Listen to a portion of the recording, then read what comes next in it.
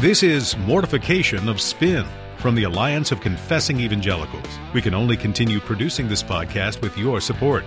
Visit mortificationofspin.org to make a donation.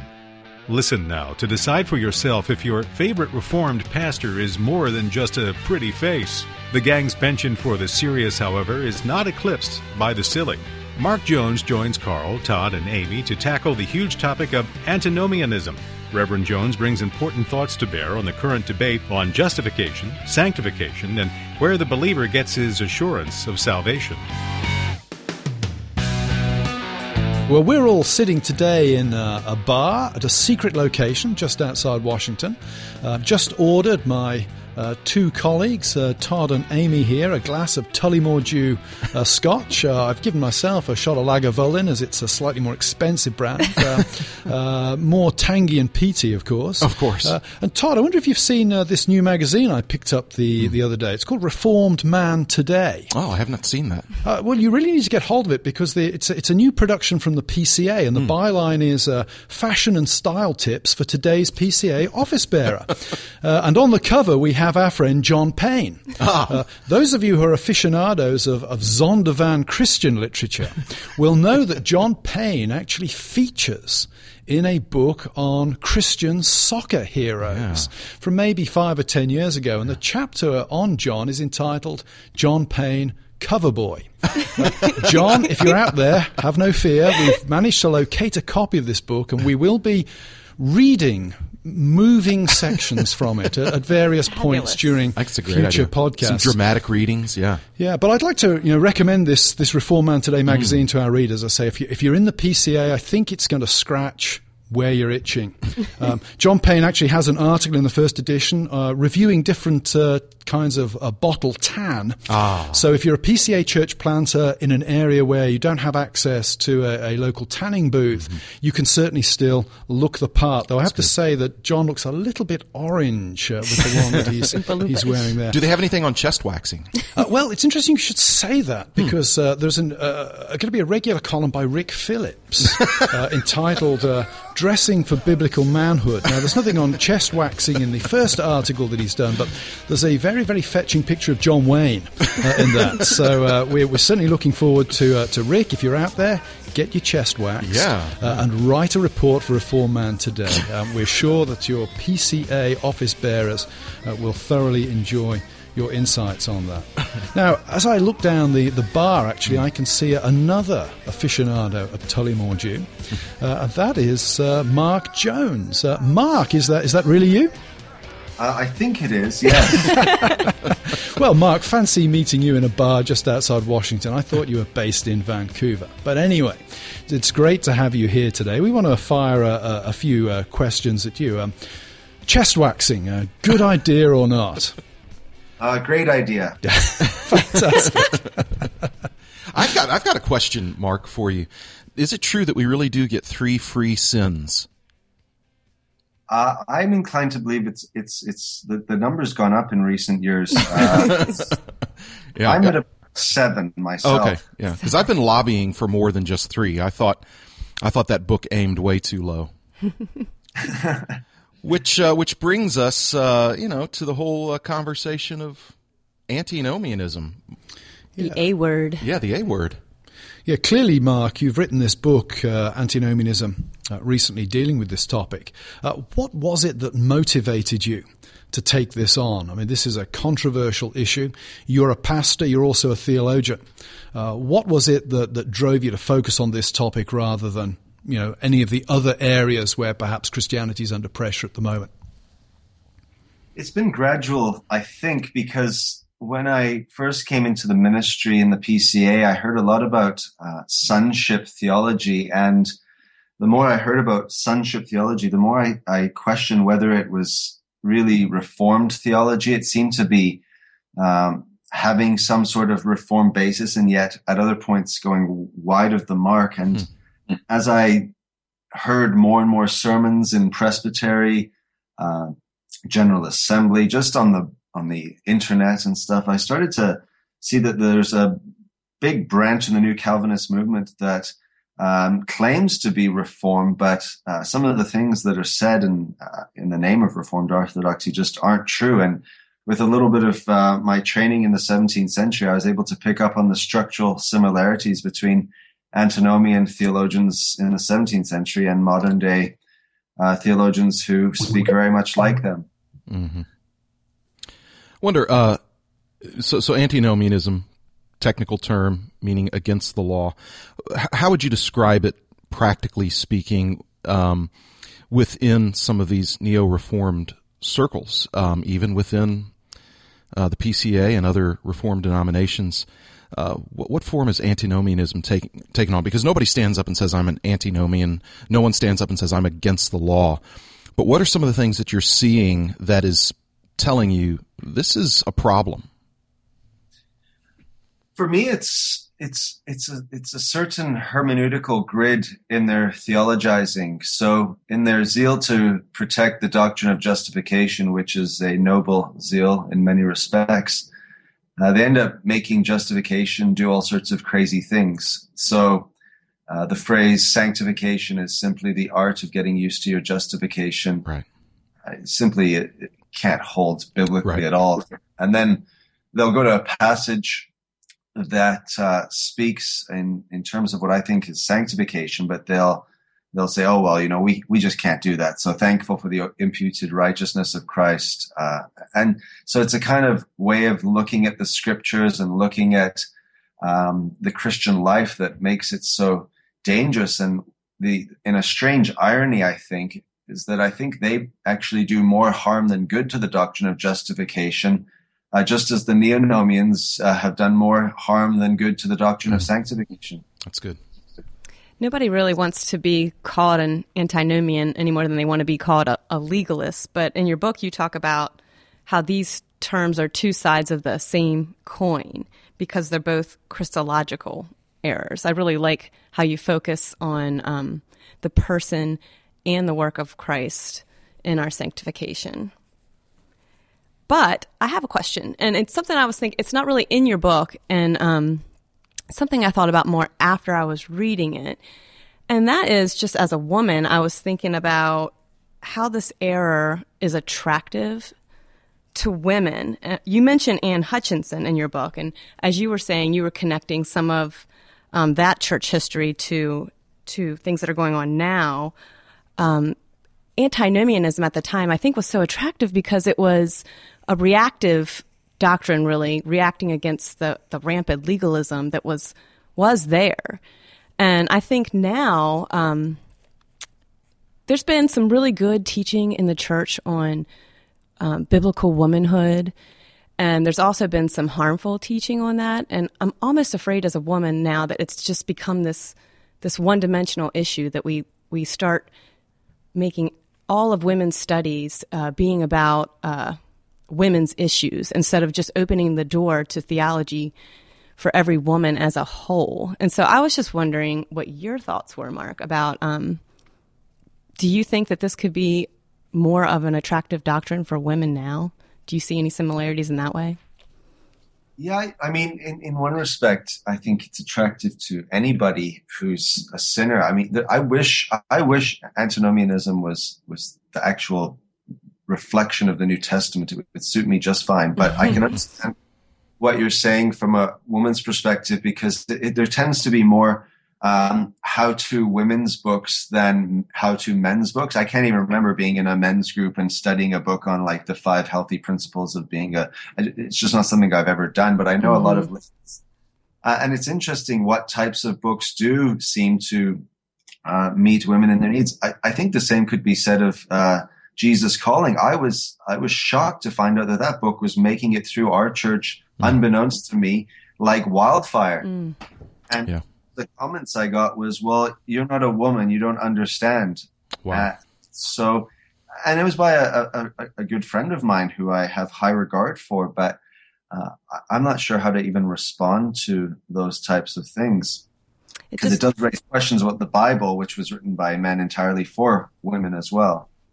Right. It just really points to me how we need to be equipping women with good theology as a whole. And while the women's issues are important, and we definitely biblical womanhood is an important thing to teach about, especially in our very liberal culture today. But I think that we also feel under the pressure sometimes, like just guilt for not making the cut, maybe. Yeah. And so antinomianism can become very attractive. Like, I love how you say in your book that the whole beating the grace horse can also become a law. Yeah, that was another thing that I noticed in some of the preaching I heard. I thought, if I just need to believe the gospel more, what happens if I don't believe it enough? That's my biggest problem, is that I have to look up this belief. And if I'm not being sanctified, is it because I don't really believe my justification? And then it inverts on me in a sort of oppressive way. Wow. Yeah, one of the interesting things in this whole issue as well, Mark, and I'm sure you'll sympathize with this as a fellow church historian, is the way that certain historical figures have been picked up and used. And the rhetoric, of course, of Martin Luther is a very popular one, because Luther's a hero. Okay, we're reformed, so we pretend that the Marburg Colloquy didn't happen. But Martin Luther is an iconic hero to all Protestants. And if he can be wheeled out to defend a position, then that has a powerful rhetorical force behind it. One of the interesting things to me is that the evangelical appropriation of Luther is by and large focused on Luther's writings prior to 1525. If you go to 1527, 1528, when Luther sends his guys out into the parishes to do visitations and see what's going on, they come back and report to Luther that all that's being preached is grace. And Luther writes his catechisms as a result of that, and declares in the introduction of the catechism that, all that's being preached is grace, and the people therefore are living like swine. They're living like pigs.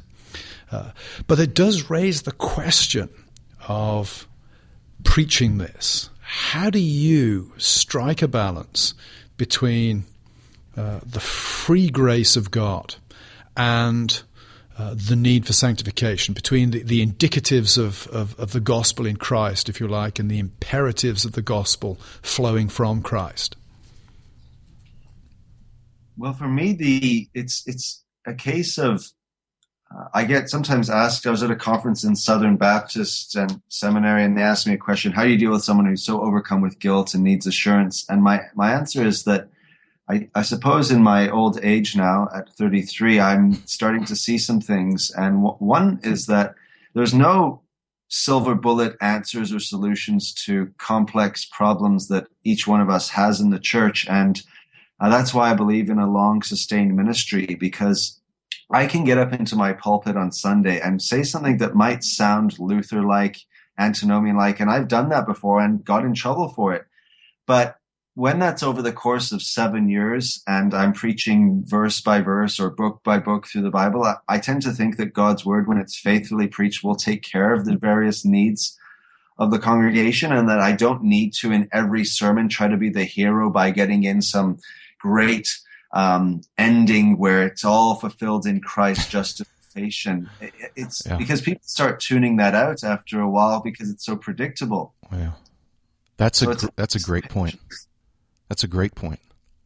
Because I really strongly identify with what you just said. There is this tendency, it seems, and there was an article that ran on a well-known evangelical ministry site recently that did just that with Jesus's parable of the Good Samaritan, and the writer said that parable has nothing to do with an imperative for the people of God to show kindness and compassion to one who is hurting, but that the whole point of Jesus' parable of the Good Samaritan was that Jesus is the ultimate Good Samaritan.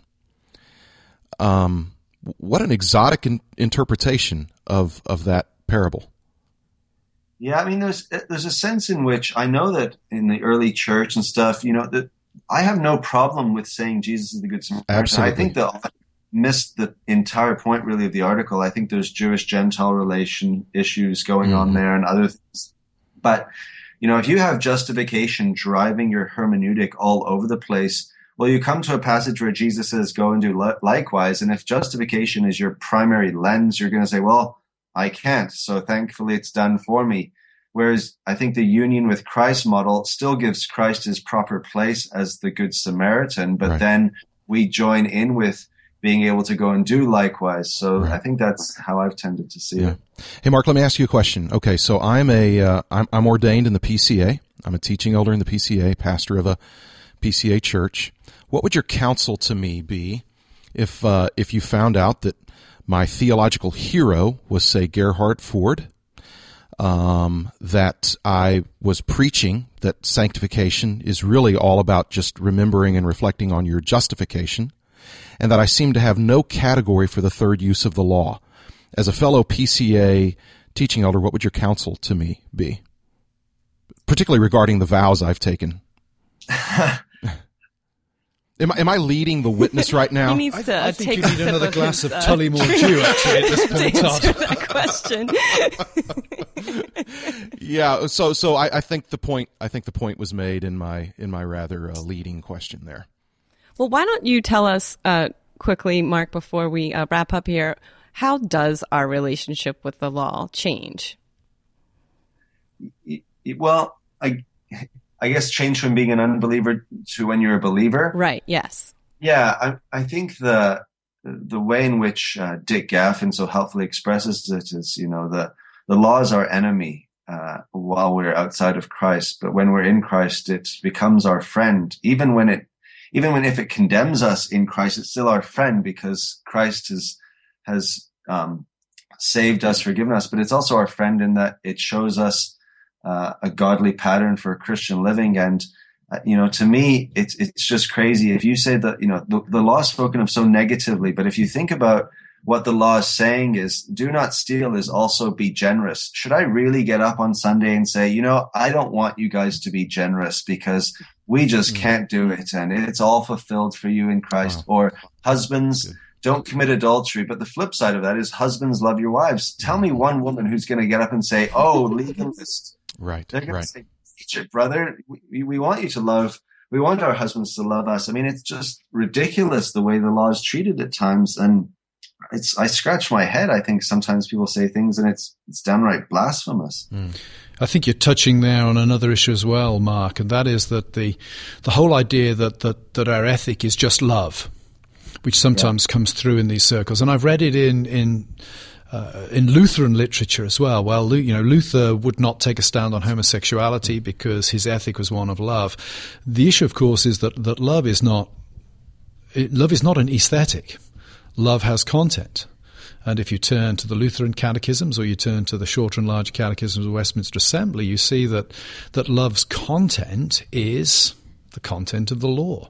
Now, the obedience to the law is to be very differently motivated, and it's never to be perfect in this life, but one simply can't throw the word love around, particularly in contemporary culture, when it has been disemboweled of any meaningful content. One simply can't throw the word love around from the pulpit and assume that one has fulfilled one's duty of ethical education.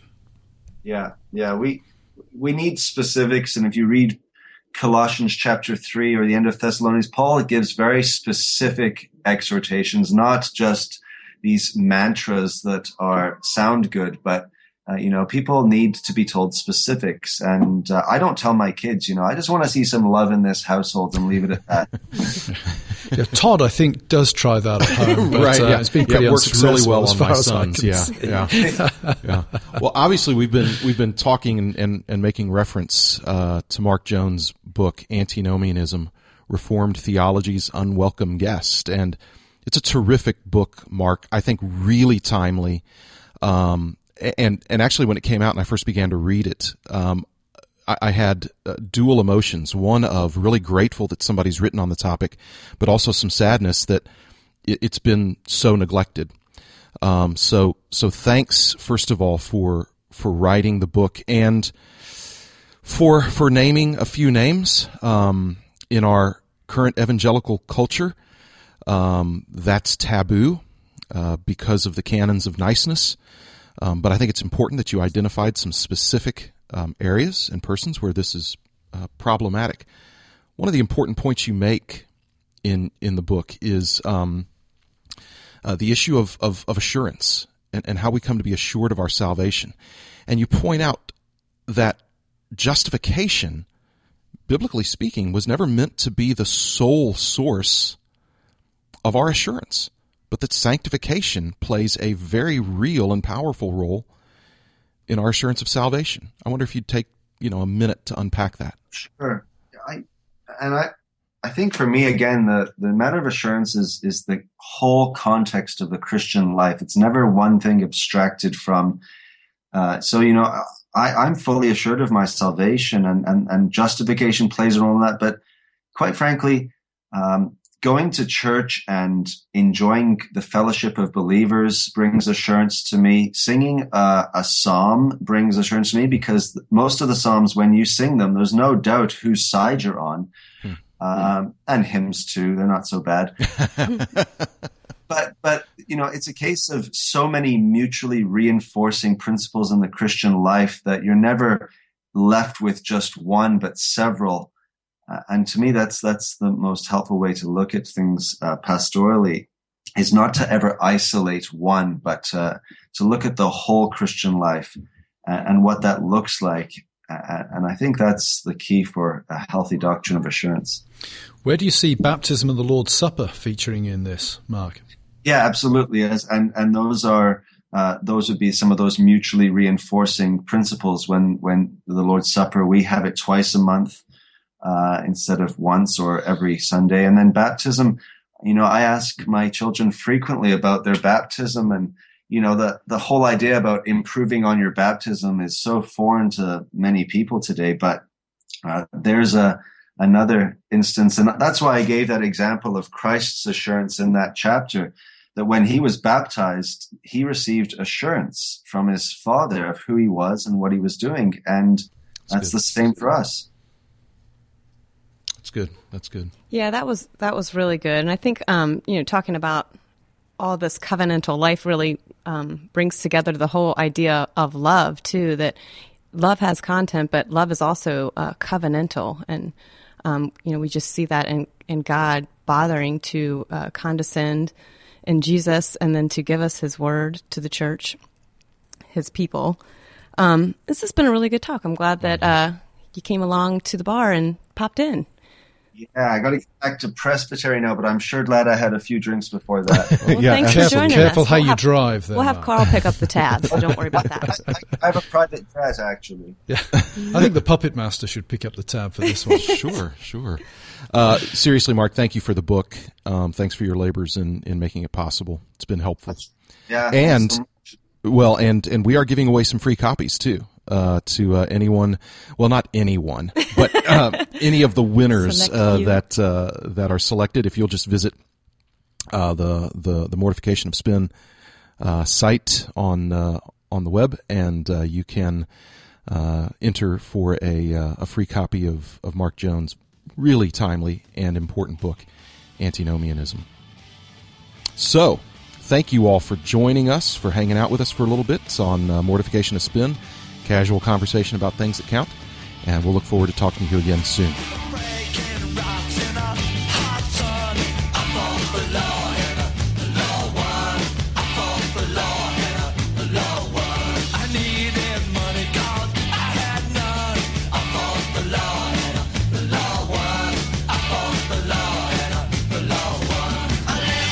This has been Mortification of Spin, a podcast of the Alliance of Confessing Evangelicals. Remember to visit our website, mortificationofspin.org, where you can enter to win a free copy of Mark Jones' book, Antinomianism, Reformed Theology's Unwelcomed Guest. Mortification of Spin is a production of the Alliance of Confessing Evangelicals. Alliance ministries include Reformation21.org, the Bible Study Hour with James Boyce, and events held from Florida to Sacramento. To learn more about the Alliance, visit alliancenet.org or call 800-488-1888. We can only continue to bring you Mortification of Spin with your support. To make a donation, please visit mortificationofspin.org or call 800-488-1888. Please listen again.